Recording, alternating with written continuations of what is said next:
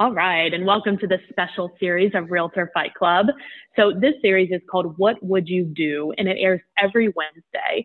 This is where we discuss actual ethics and professional standards committee violations, or I guess cases, not necessarily violations, but cases or scenarios. And we're wondering, what would you do? So my guest here today is Rachel Real. She's the broker owner of Rachel Real Real Estate. Hey, Rachel. Hey, Jen, how are you? I'm great. How are you today? Fantastic.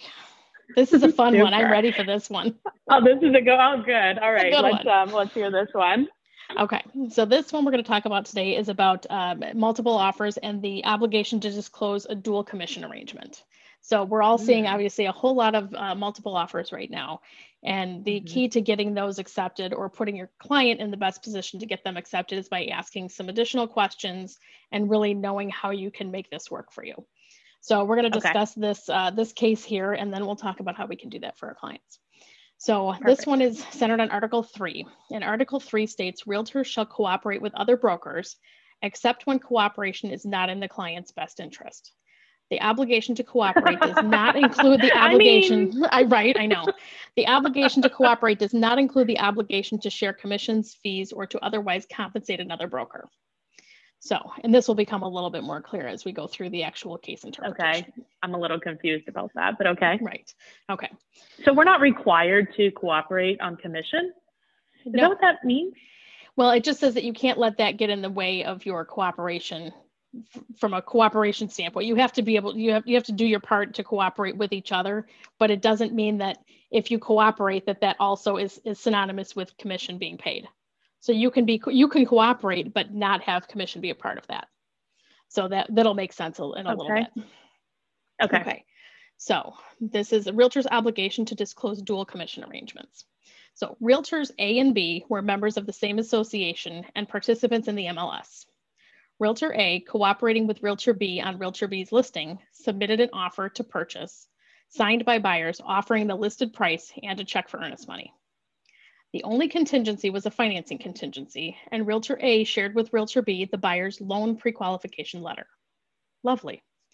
The following day, Realtor B emailed the offer back to Realtor A with rejected written on it and initialed by the seller, and explained that the seller, giant big capital letters, like a stamp, rejected. Big old stamp, right, and explained that the seller had accepted another offer secured by one of Realtor B's sales associates. So they rejected the cooperating broker's offer and accepted one in the same brokerage as, which is technically dual agency.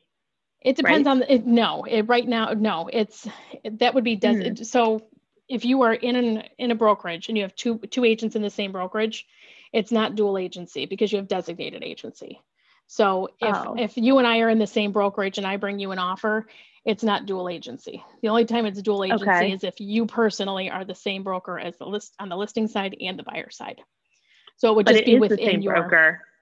Well, same agent, same designated agent. Okay. Yes. Okay. So Realtor A inquired about the seller's reason for rejecting the full price offer with only the mortgage contingency and what had caused the seller to accept the other offer. Realtor B responded that he did not know, but with equal offers, he supposed the seller would favor the offer secured by the listing broker. So that offer again came from in-house. Later, Realtor A, and don't forget, everybody knows everybody. So later, Realtor A saw the seller at a dinner party. Must behave yourself. No. The seller thanked him for his efforts in connection with the recent sale of the seller's home.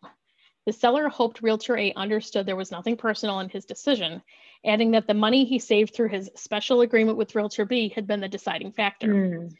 When Realtor A asked about the special agreement, the seller explained he had signed a listing agreement for the sale of his property, which authorized the submission of the listing to the MLS, or the multiple listing service, and specified a certain amount of compensation. However, the seller stated that he also signed an addendum to the listing agreement, specifying that if Realtor B is sold the listing through his own office, a percentage of the agreed compensation would be discounted to the seller's credit, resulting in a lower commission payable by the seller.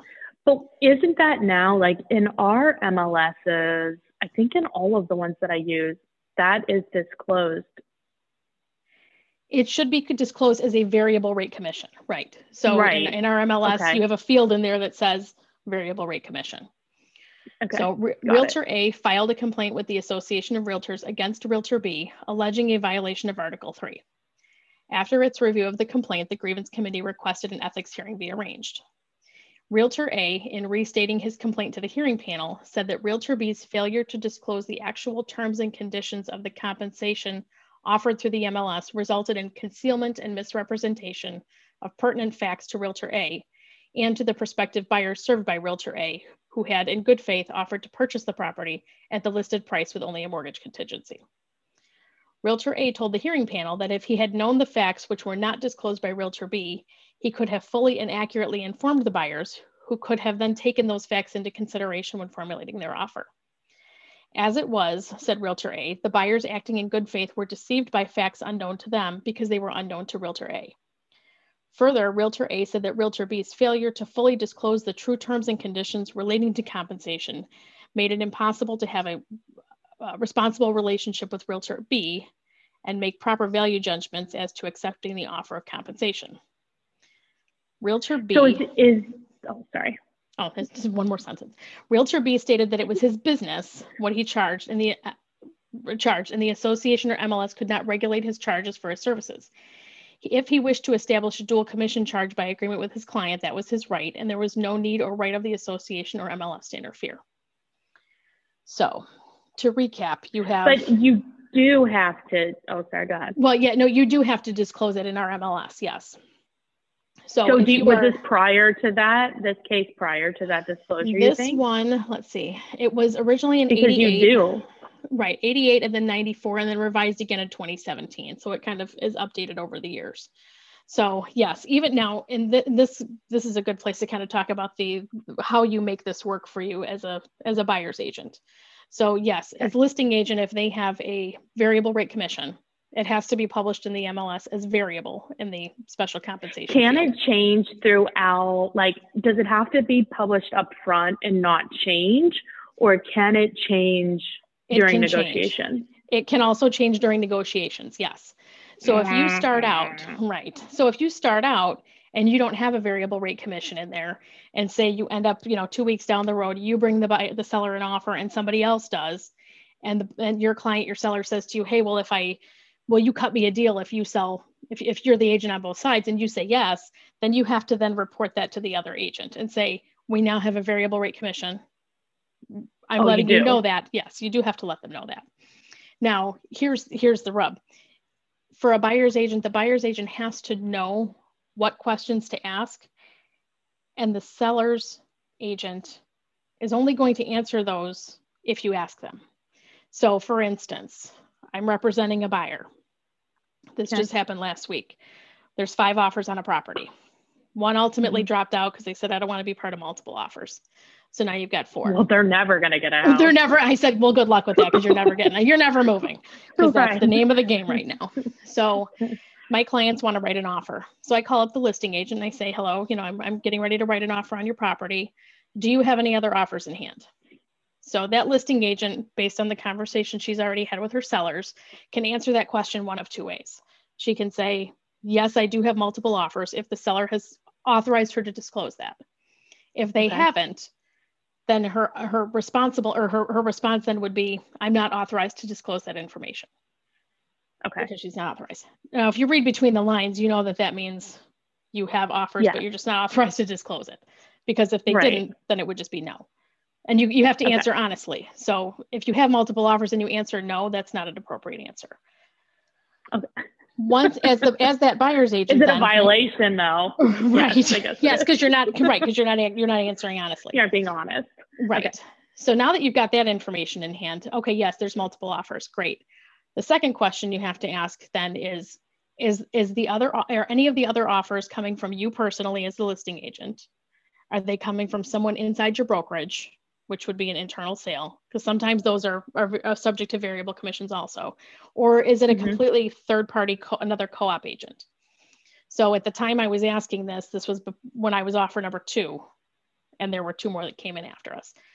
So I asked the agent this, she kind of paused and she said, well, yes, I do have the other offer. She said, this is something no one ever asks. So she was a little caught off Nobody guard. ever asked that. Nobody ever Okay. asks. But this is why it's important, because she had the other offer as the listing agent, which means she could potentially be acting as a dual agent. So the follow-up question to that then becomes, okay, if you have the other offer, is there a variable rate commission involved? Meaning, but really, the variable rate could have happened on any of them. I mean, even the third party one they can use that as part of the negotiation. I would never recommend it. Right. Yeah, I haven't ever seen your commission as a point, but it could. It could. I suppose it could, but it would be pretty rare. I don't think I've ever seen that, because that would really be one of us, representing a buyer and offering to not get paid. So we don't really see that all. I know that's really stupid, but I mean, it happens all the time. Realtors use their commission for negotiations all the time. All the time. Right. Anyway. Right. Yes. So her response to that after another long pause was, yes, there's a variable rate commission involved. And I said, okay. Now the next step is, what is the differential? Meaning, and they're required to tell you that. Right. And her original response was, well, I don't know that I have to disclose that to you. And I said, well, Article 3 of the Code of Ethics does state that you if I ask you, you do have to disclose that. So she learned something new that day too. So yes, the difference in that case, the seller was obligated to pay X. If she sold it, as a dual agent, they were paying 1% less. So now I have that information. I go back to my clients and say, okay, there's multiple offers. We know that one of these offers coming in is being written by the listing agent. And taking that into consideration, if the seller chooses that offer, they're paying 1% less in commission. So let's look at I'm giving you all of this information now, and the Code of Ethics also requires that once we have that information as agents, we have to disclose that to our client. We can't keep that information to ourselves, because the whole point is transparency with the client. So we make sure that client, there would be no benefit to keep that information from the buyer. I don't see that there would be either. No. But the client was a little perturbed, going, well, I don't like that game. I said, well, I don't know that I do either.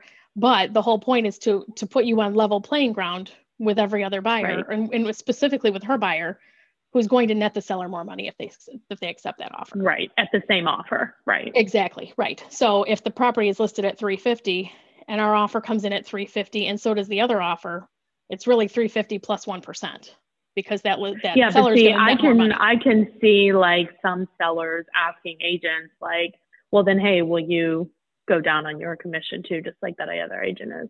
Or then, you know what, I'll just, because we don't have a buyer agreement, I'll just go ahead and write the offer with the other agent as well. Right. Luckily, I had some these were clients who were referred to me who are under a buyer agency agreement. And I said, here's what we've got to work with. Tell me what your highest and best offer is. Yes. And ultimately, my client's offer was the winning offer, which was awesome. Great. And that agent called me up, and when she called me up to tell me that they got the house, she said, you got them that house. You got them the offer accepted because you asked all the questions. And she goes, I'm still trying to get over my offer not being accepted. I said, I know, we have all been there. Right. Yes.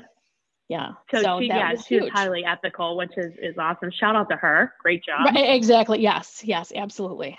Absolutely. Because the clients even said to me, well, what precludes her from saying, well, I'm going to give them less so that it drives up our offer. I said, well, let's cross that bridge when we come to it, but that's not what should be happening. Yeah. So let's say that, so you said, or I thought I heard, if there is a variable offer up front that needs to be disclosed in the MLS, which, correct. Now, it can also be changed throughout the process. If it is changed throughout the process, it then needs to be disclosed. Right.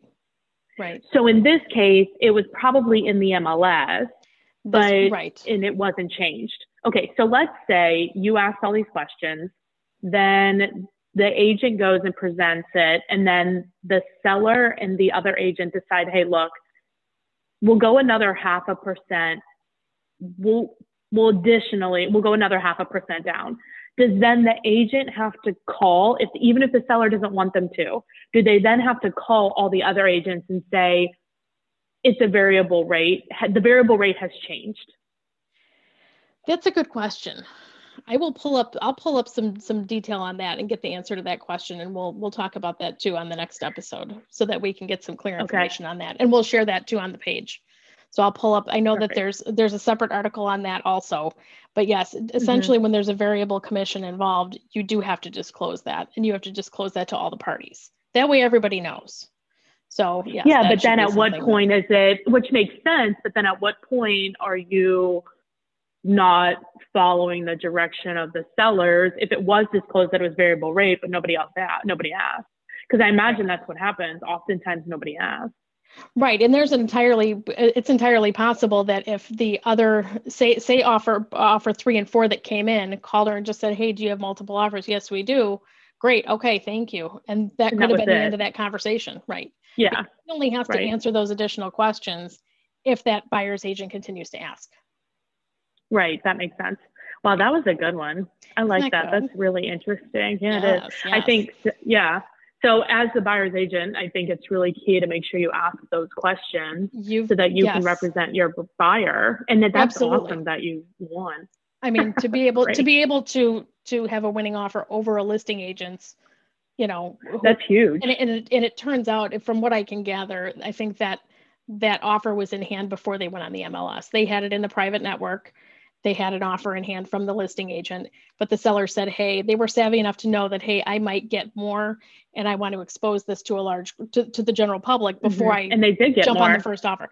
And they did. She said all of the offers came in very close to each other, but we had a definite leg up after asking some of those questions. That's awesome.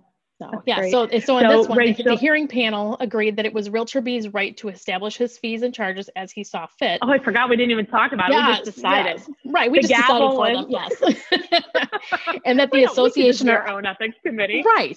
The association or MLS could not and would not interfere. However, the hearing panel noted that his complete freedom to establish charges for his services did not relieve him of his obligation to fully disclose the real terms and conditions of the compensation offered to the other participants of the MLS, and did not justify his failure to disclose the dual commission arrangement. In the case of a dual commission arrangement, the listing broker must disclose not only the existence of the special arrangement, but must also disclose, in response to an inquiry from a potential cooperating broker, the differential that would result in the total commission in a cooperative transaction. So if you're asked, you have to disclose it. The hearing panel concluded, if they don't ask you, you don't have to. Right. So it's all up to that buyer's agent as to how well their client's going to be represented. The hearing panel concluded that by submitting a listing to the MLS indicating he was offering a certain amount of compensation to cooperating brokers, while other relevant terms and conditions were not disclosed to the other MLS participants, he had concealed and misrepresented real facts and was in fact in violation of Article 3 of the Code of Ethics. Wow. So yes, the hammer came down. That's good. Yes. All right, Rachel. So you do business in Chicago. If people have a referral for you or they have a question, what's the best way to get a hold of you? Yeah, so my cell phone number is typically the best way to get a hold of me, and that's 630-542-8688, and you can call or text, or you can email rachelreal@gmail.com or find me on Facebook at Rachel Real Estate. You're everywhere. I am. You're not hard to find. No. As long as you spell my name right, you can find me anywhere. Right. That's the problem. That is the problem. Rachael. AEL. You got it. And I'm in the western suburbs of Chicago. Perfect. Well, we appreciate you being on as usual. It's always insightful, and we always learn a lot, even though I don't always like it. Right. Now, you might not like what you're learning, but at least it will keep you out of realtor jail. Exactly. Thank you, Rachel. Have a good day. You too. Thank you. Bye. Bye.